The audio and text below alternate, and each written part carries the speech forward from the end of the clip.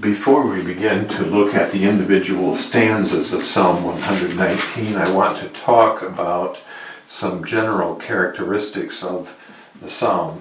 And there are two of those characteristics, I think, that we're all familiar with. One of those characteristics, of course, is that it is a psalm about the law of God.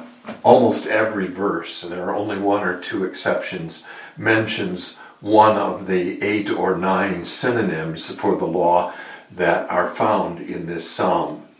Testimonies, commandments, word, and here actually there are 2 Hebrew words behind that English translation word.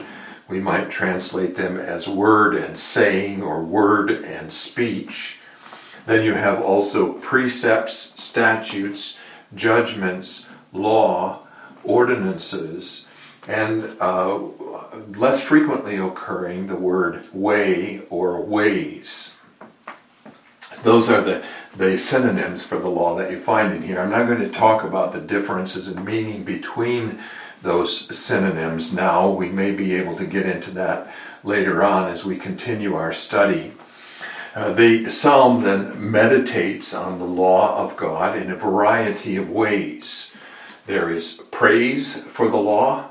There are expressions of love for the law and delight in the law. There's longing for obedience to the law. There's a desire for understanding the law. There are descriptions of the law in its the character of the law, such as it's everlasting, it's complete and perfect, that sort of thing. In fact, the psalm deals with the law of the Lord in all of its different bearings on our life. So that's the first and most obvious and most important, actually, characteristic of the psalm. The second characteristic is that this is an acrostic or alphabetic psalm. The Hebrew alphabet has 22 letters, and there are 22 stanzas in the psalm, each of them containing 8 verses, and within those 8 verses, every verse begins with the same letter of the Hebrew alphabet. So in stanza 1, every verse begins with the letter Aleph. In stanza 2, every stanza begins with the letter Beth.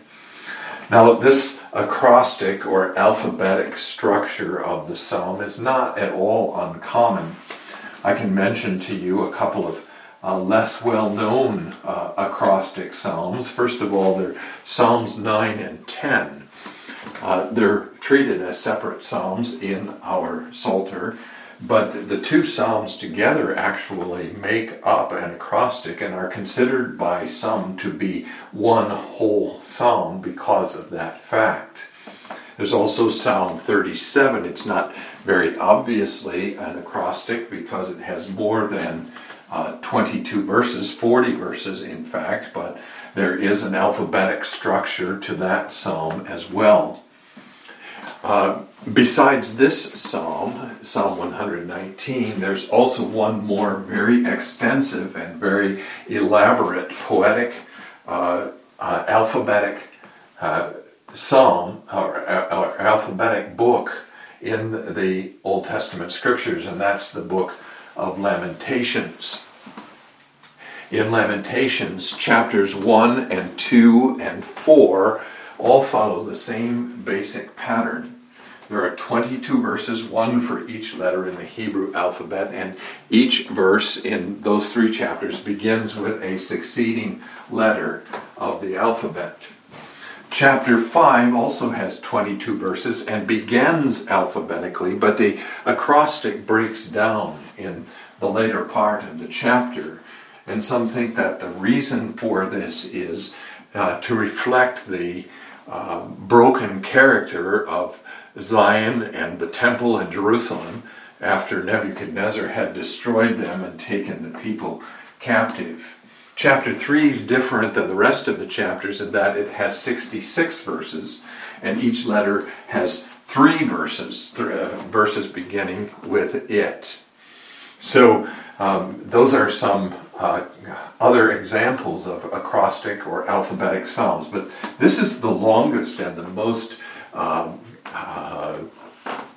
precise and symmetrical acrostic psalm or acrostic passage in the whole of the Old Testament scriptures. It's very elaborate, but it's also very carefully constructed, as we've already seen. 22 stanzas, 8 lines, in 8 verses in each stanza, and pretty much also just 2 lines per verse.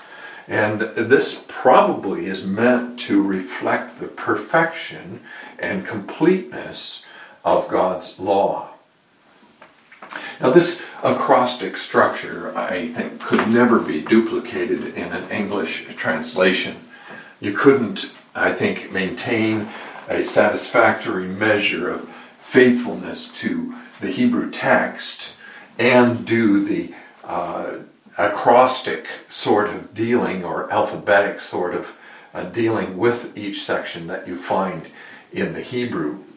But it is possible to duplicate it to a certain extent in certain stanzas without too much difficulty, actually, and to give us a kind of sense of how this acrostic structure sounds. I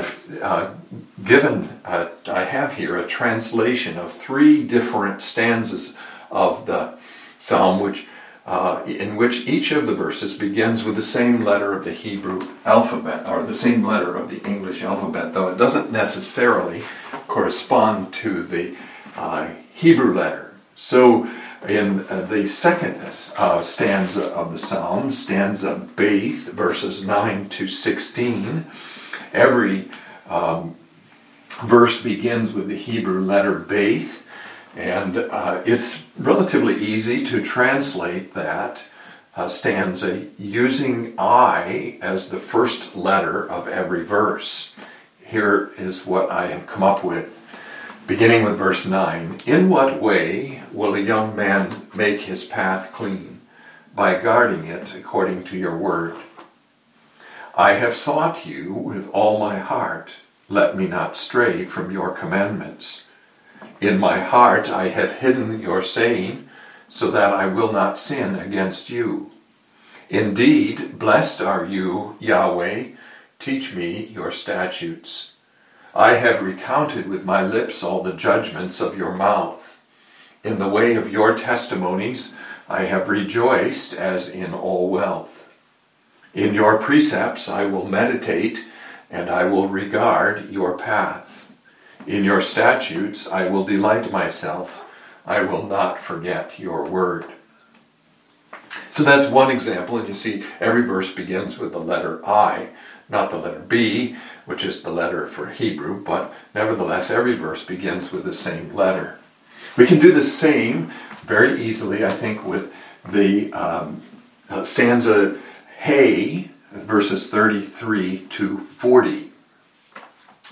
In this stanza in the Hebrew, every verse except the last begins with a particular form of the Hebrew verb, what's called the hiphil form. And that hiphil form of the Hebrew verb expresses causation. So, for example, if you take the word learn, and in Hebrew you put that word learn into the hiphil form, then the verb means cause to learn.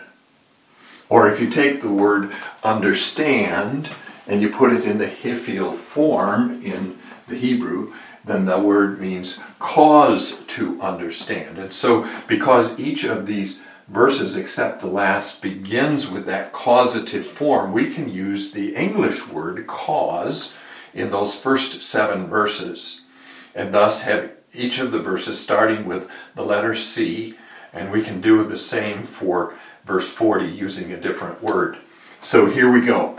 Cause me to learn, Yahweh, the way of your statutes, and I will keep it to the end. Cause me to understand, and I will keep your law, and I will observe it with all my heart. Cause me to tread in the path of your commandments, for in it I delight.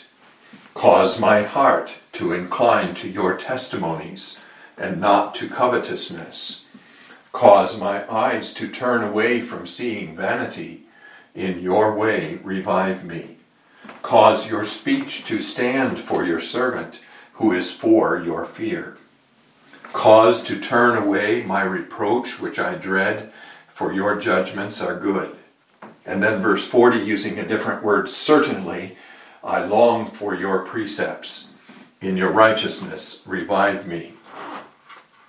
Another one that's very easy to translate using this acrostic method then is the very next stanza, vav, or wow, verses 41 to 48. In the Hebrew, every one of these verses begins with the Hebrew conjunction that is usually translated as and. And so we can just translate every verse beginning with the word and. So starting at verse 41, and let your loving kindnesses come to me, Yahweh, your salvation according to your saying. And I will answer with a word the one who reproaches me, for I trust in your word. And you shall not completely snatch away from my mouth the word of truth, for in your judgments I hope. And I will observe your law continually, forever and ever. And I will walk in a broad place, for your precepts I seek. And I will speak about your testimonies before kings, and I will not be ashamed. And I will delight myself in your commandments, which I love, and I will lift up my palms to your commandments, which I love, and I will meditate on your statutes. So I think that gives you a kind of feel for how the Hebrew sounds, the Hebrew itself sounds in this alphabetic psalm. So those are the two main characteristics, the two characteristics that we all know about, I think. But what I want to do now is look at some characteristics of the psalm that are somewhat less obvious than those two. And the first and most important, I think most important of those characteristics is that this psalm, after verses 1 to 3, is all prayer. Every verse after verses 1 to 3 is addressed directly to God. The psalmist talks about the law, but he always is talking to God about that law. So he always says, your word, your testimonies, your commandments, your precepts, and so on. He's always addressing God. Now, it's not always petitionary prayer. He engages in much more than petition in this psalm. He praises the law. Your testimonies are wonderful. He expresses his love for the law. Oh, how I love your law. It is my meditation all the day. He promises to keep the law. I will keep your testimonies or your statutes. So you get these different ways of talking about the law and the different kinds of things that he says, but it's all addressed to God. The second thing that we should notice about this psalm is that the prayer is personal, very personal. He never speaks in the first person plural in this prayer, as we do, for example, in the Lord's Prayer, give us this day our daily bread. He always speaks in the first person singular. He speaks of I and me and my throughout. So you can see this just illustrated for a moment in the first stanza, the last four verses. Oh, that my ways were directed to keep your statutes, then I would not be ashamed when I look into all your commandments. I will praise you with uprightness of heart when I learn your righteous judgments. I will keep your statutes. Oh, do not forsake me utterly. So it's a very personal prayer. It's a prayer in the first person singular that the psalmist is praying to God, and he gives us the privilege then of listening in to this prayer which he is making to his God.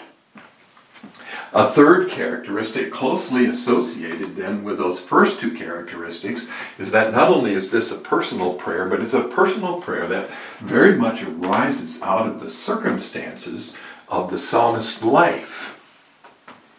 This is not a prayer written in the isolation of his study, and it's not an ivory tower kind of prayer, but it's a prayer that rises out of the circumstances, and especially the circumstances of trouble that the psalmist is experiencing.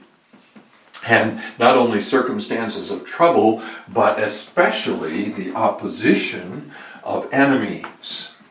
And so you find the psalmist, beginning in stanza 3, talking in most of the rest of the psalm about his enemies as well. As he addresses this prayer to God, he's praying about his enemies to God.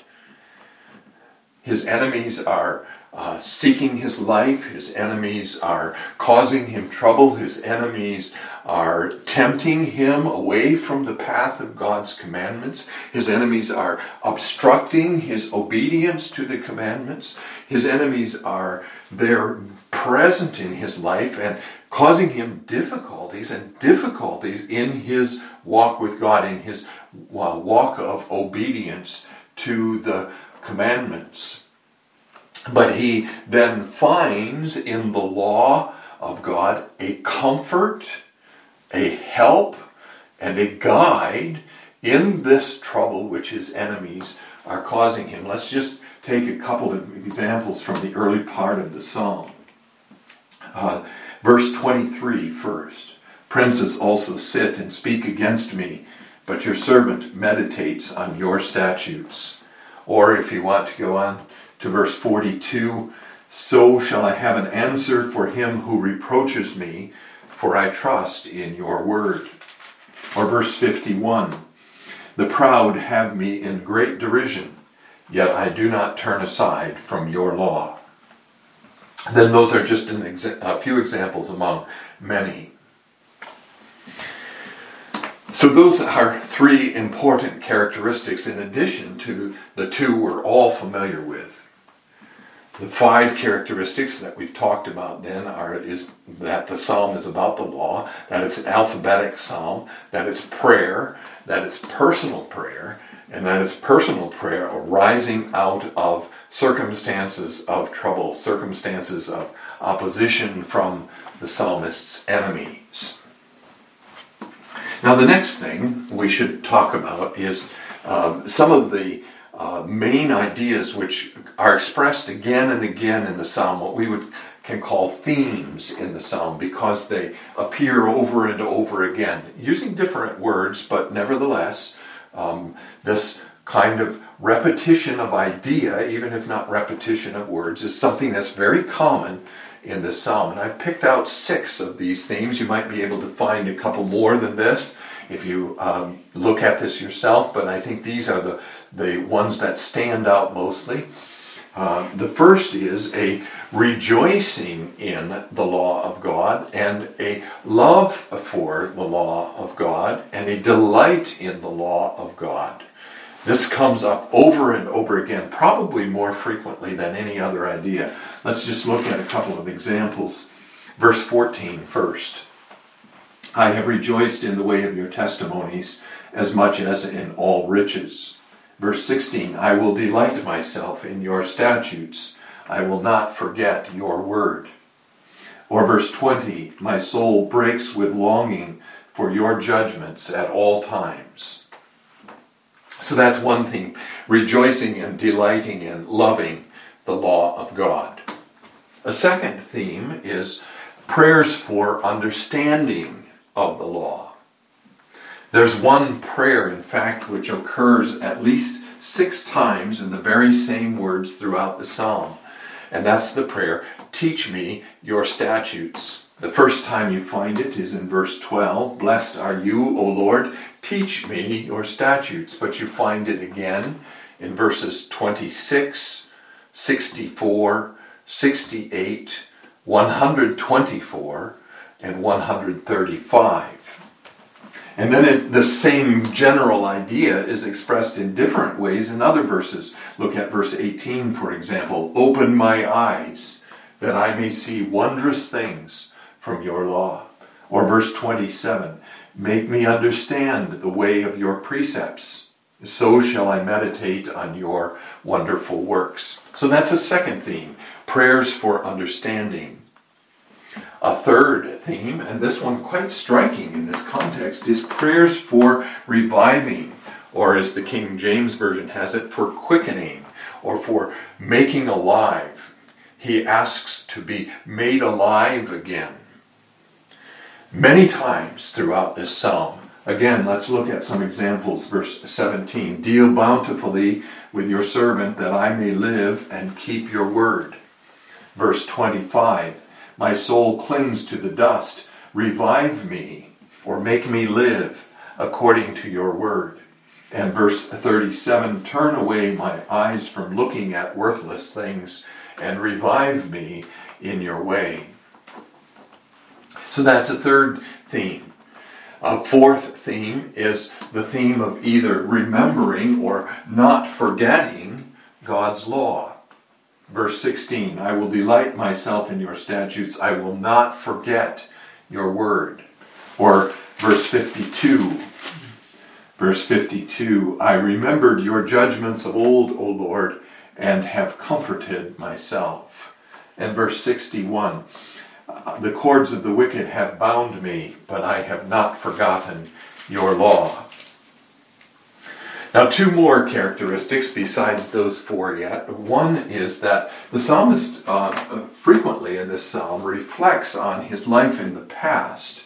And in reflecting on his life in the past, he is not especially reminded of his sins. There is the reference to sin in this psalm, occasional reference to sin in this psalm, and we might say that the whole topic of sin stands somewhat in the background of the psalm, but there are not many references, direct references to his sin. Instead, what you find much more frequent references to is his keeping of the law.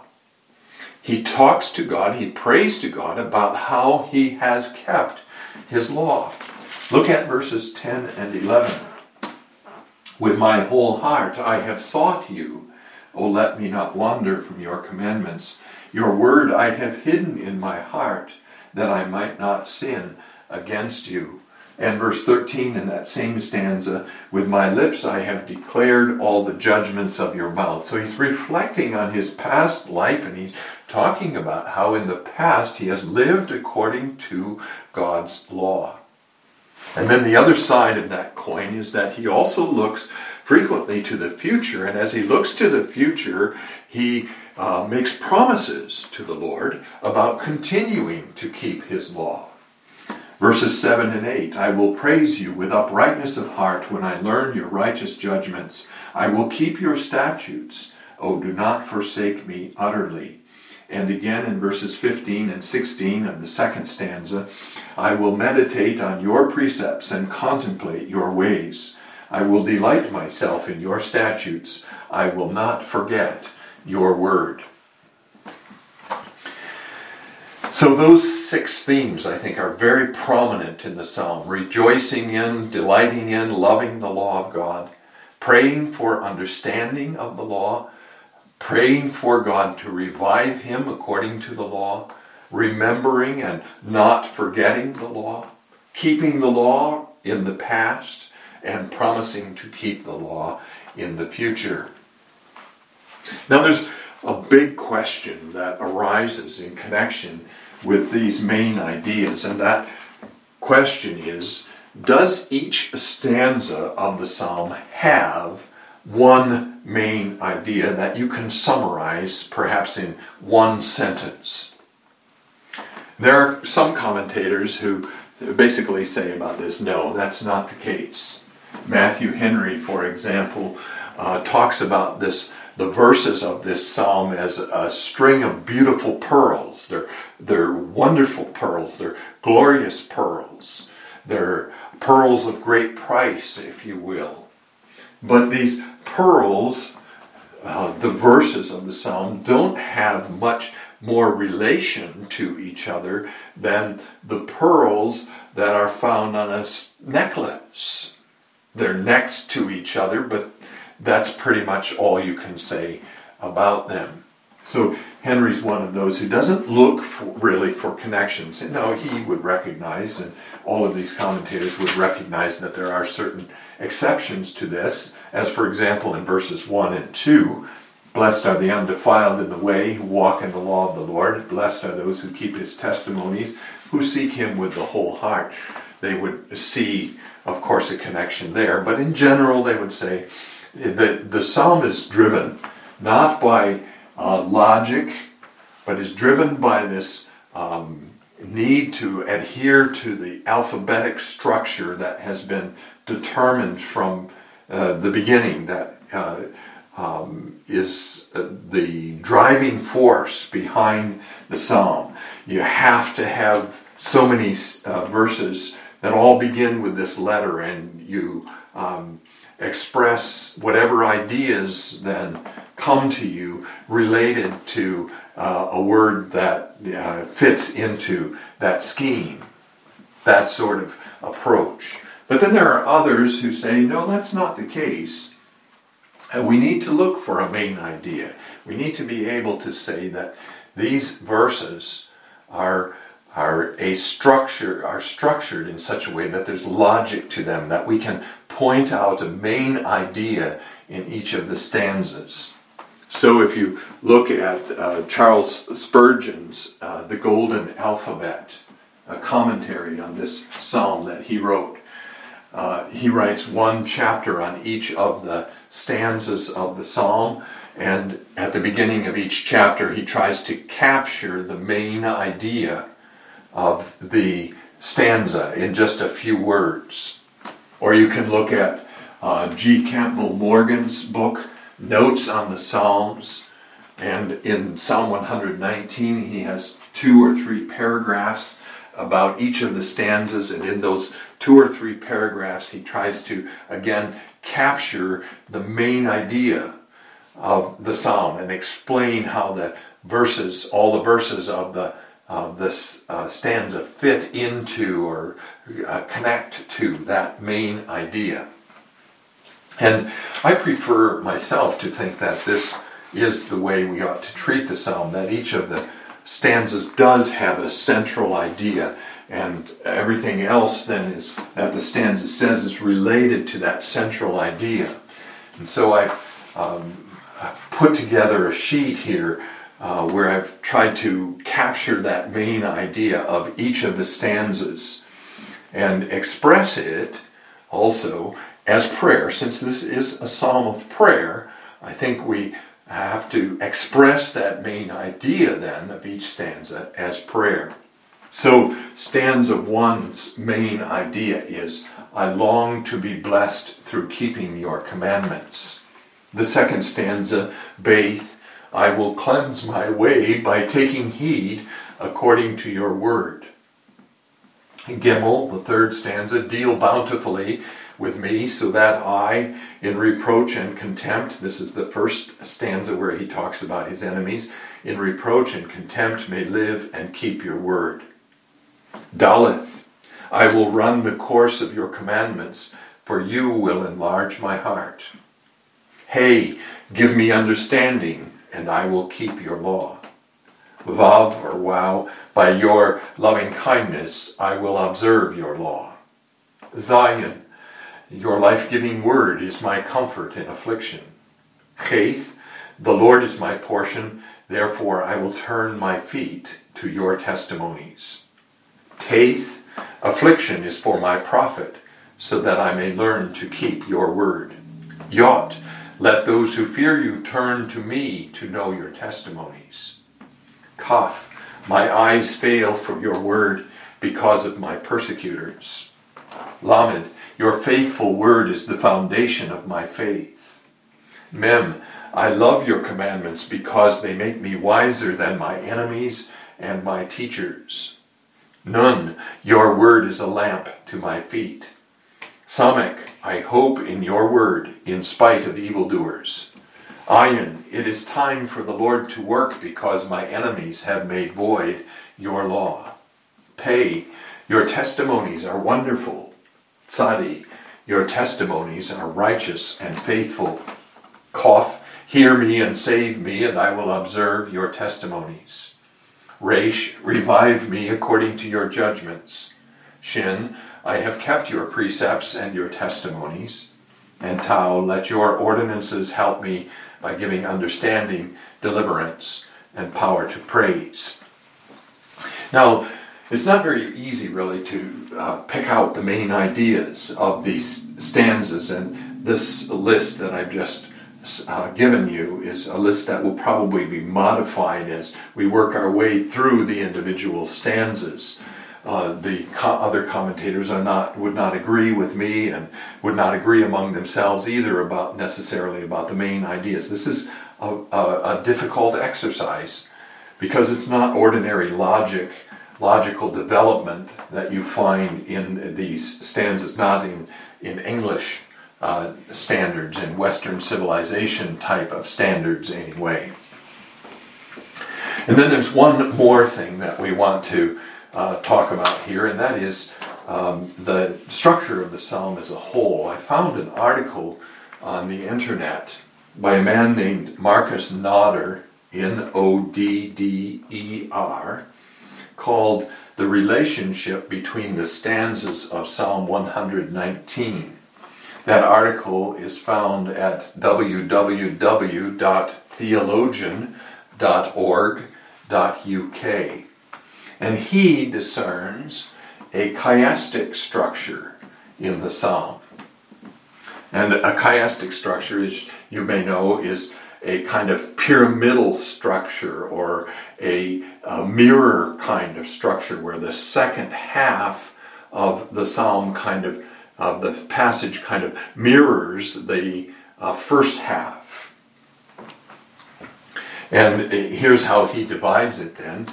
Stanzas 1 and 2 are introductory and relate to the last two stanzas, or correspond with the last two stanzas, 21 and 22. And here's how he summarizes stanzas 1 and 2. The psalmist affirms the blessing of going the way of the law of the Lord and his joyful commitment to this path while recognizing his need of the Lord's help. And then he summarizes stanzas 21 and 22 in this way. The persecutors are still there. The prayers for rescue are still being offered. The psalmist's love for the law and his commitment to it are still being affirmed. But at the heart is the distinctive note of praise. So he says the focus of those last two stanzas is praise.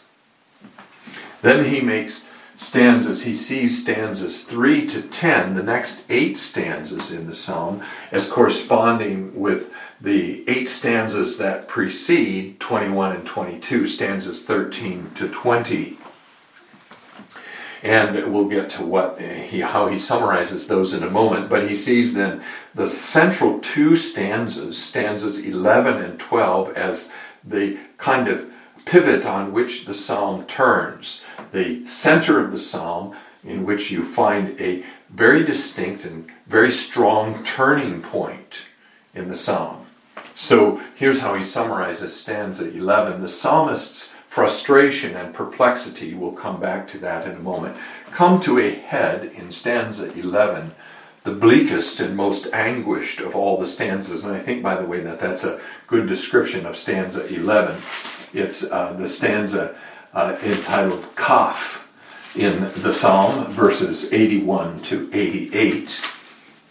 And then stanza 12, very different in character. The answer to his distress comes in stanza 12 as he turns his thoughts to the eternal nature of the Lord, his word, and his faithfulness. Now, if you just look at those stanzas a minute, let's begin with Kaf, verses 81 to 88. Notice how he talks about his enemies and how he talks about the effect of his enemies on his life. Verse 83, for example, I have become like a wineskin in smoke, yet I do not forget your statutes. How many are the days of your servant? When will you execute judgment on those who persecute me? The proud have dug pits for me, which is not according to your law. They persecute me wrongfully. Help me. But then in verse 89, you have a very different kind of language, a dramatic change from verse 11. An emphasis on the permanent character of the Lord's word. Forever, O Lord, your word is settled in heaven. Your faithfulness endures to all generations. You established the earth, and it abides. They continue this day according to your ordinances, for all are your servants.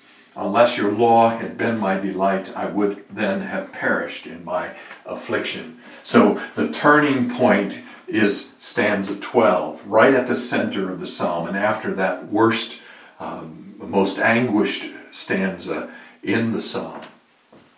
And then stanzas 3 to 10 prior to this, that's the verses, of course, from 17 to 80, those 8 stanzas are about his enemies and about the trouble he's having with his enemies and about the perplexity this causes him. The suffering, Nodder says, creates a tension in the psalm. On the one hand, the Lord has promised blessing to those who walk in his ways. On the other, the psalmist's experience is one of suffering, in spite of the fact that he delights in the law of the Lord and remains committed to obeying it. So the Lord promises blessing to those who walk in his ways. The psalmist walks in his ways, but he doesn't experience blessing. He experiences suffering instead, and this causes him great difficulty. But the resolution comes in stanza 12 and in stanzas 13 to 20. And notice how he describes this resolution. Circumstances remain unchanged, and the psalmist renews his prayers for deliverance. But the utter despair and perplexity of stanza 11 has been left behind. Although he does not understand why the Lord fails to intervene to deliver him and overthrow his enemies, stanza 12 has been a turning point. It has reassured him that his trust and hope are well placed, being in the eternal Lord. The word forever occurs only 2 times in stanzas 1 to 11, but 7 times after stanza 12. This points to an eschatological resolution to the tension, that is, a resolution to the tension in the glory and blessedness of heaven. So that's a suggestion about the overall structure of the psalm that's worth taking into account as we consider this psalm together in the weeks to come. Now there's a couple more things that I want to say by way of conclusion. First of all, as we're studying this psalm, we have to see Christ in it. If we don't see Christ in this psalm, we will not have a proper understanding of it. He is the one who is praying these words. He is the one, for example, who is expressing his love for God's law, for the law of his Father in heaven. I come to do your will, O God. Your law is within my heart. He is the one who is praying for obedience and for instruction in the law. He prayed for obedience in the Garden of Gethsemane. Not my will, but your will be done. And he learned obedience, Hebrews 5 says, by the things which he suffered. His obedience to the law then was not an easy thing. We maybe sometimes tend to imagine that it was easy because he couldn't sin. But it wasn't. It was difficult for him. He was tempted in all points like as we are, though without sin. And you can see the difficulty of obedience that he experienced when you listen again to that prayer in the Garden of Gethsemane as he sweat, as it were, great drops of blood. Father, if it be possible, let this cup pass from me. Nevertheless, not as I will, but as you will. He is the one who is saying in many places throughout this psalm, I have observed your law with all my heart. And it's only because this is his prayer first that we can also make it our prayer. We could never say by ourselves, I love your law. By nature, we hate the law. We could never pray by ourselves for obedience to the law. We don't want obedience to the law. We want to rebel. We want to be in disobedience. We could never say, I have observed your law with my whole heart. We simply do not do that. It's only in Christ that these things become possible for us. And so we have to see Christ in here. And we have to see ourselves as being in Christ when we make this prayer our own. And that brings me to another point that's very important here, and that is that we tend, I think, to see law and gospel as being in opposition to each other. And in a certain sense, that's true. Paul expresses this opposition when he says that we are not justified by works of the law, but we are justified by grace. We can't look at this psalm then and interpret this psalm as saying, at least in some verses, our justification or our salvation come to us in the way of works, the works of the law. That's not what the psalm is saying. The psalm is rooted firmly in the gospel of our Lord Jesus Christ. As we said, this is a psalm of Christ himself first.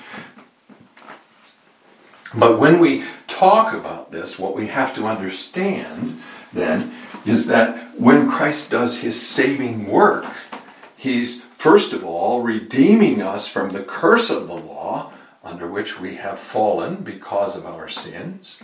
And then he's sanctifying us, that is, bringing us back into conformity to the law so that we can join him in this prayer and say right along with him everything that he says in this prayer. But there's this also about that. When the psalmist here talks about the law, I don't think we should think just about the moral law, that is the Ten Commandments. When the Old Testament saints talked about the law, they meant the whole law. What we have divided up into the moral, the civil, and the ceremonial laws. And when the psalmist talks about loving the law, or when he talks about obeying the law, he's talking about not only about obeying the Ten Commandments, but he's talking about observing the various ceremonies required by the law. He's talking about loving those ceremonies. He's talking about loving the feast days and loving the new moons and loving the Sabbath days and loving the laws about cleansings from leprosy, for example, and all those other laws, what we would call the civil law. Also the laws about putting a fence around the roof of your house, or a wall or a parapet around the roof of your house, or not plowing with an ox and a donkey together. All those laws are part of what the psalmist is talking about here when he says, oh, how I love your law. It is my meditation all the day. And when you think of it in those terms, then you see, too, how Christ comes into that law again. Because, especially in the ceremonies of the law, Christ was foreshadowed for them in the sacrifices and in the cleansings and in all those laws having to do with the temple and the priesthood and everything else. Christ was foreshadowed for them. And so when the psalmist talks about loving the law of God, he's talking about loving Christ as portrayed in that law, as foreshadowed in that law.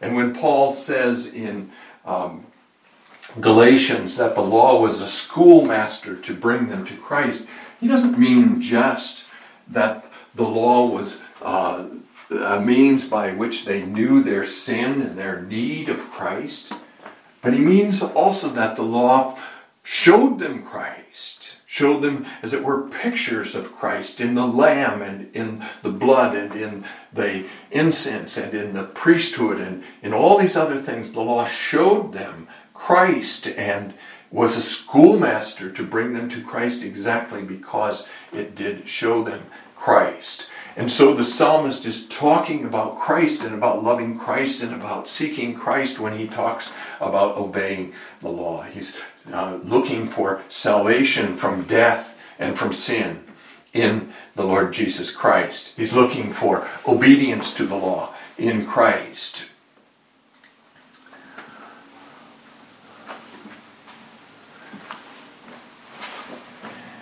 And so what we have to understand, people of God, is that in Christ, our Savior, is the fulfillment of the law for us. First of all, he fulfilled the moral law. That is, he obeyed every commandment.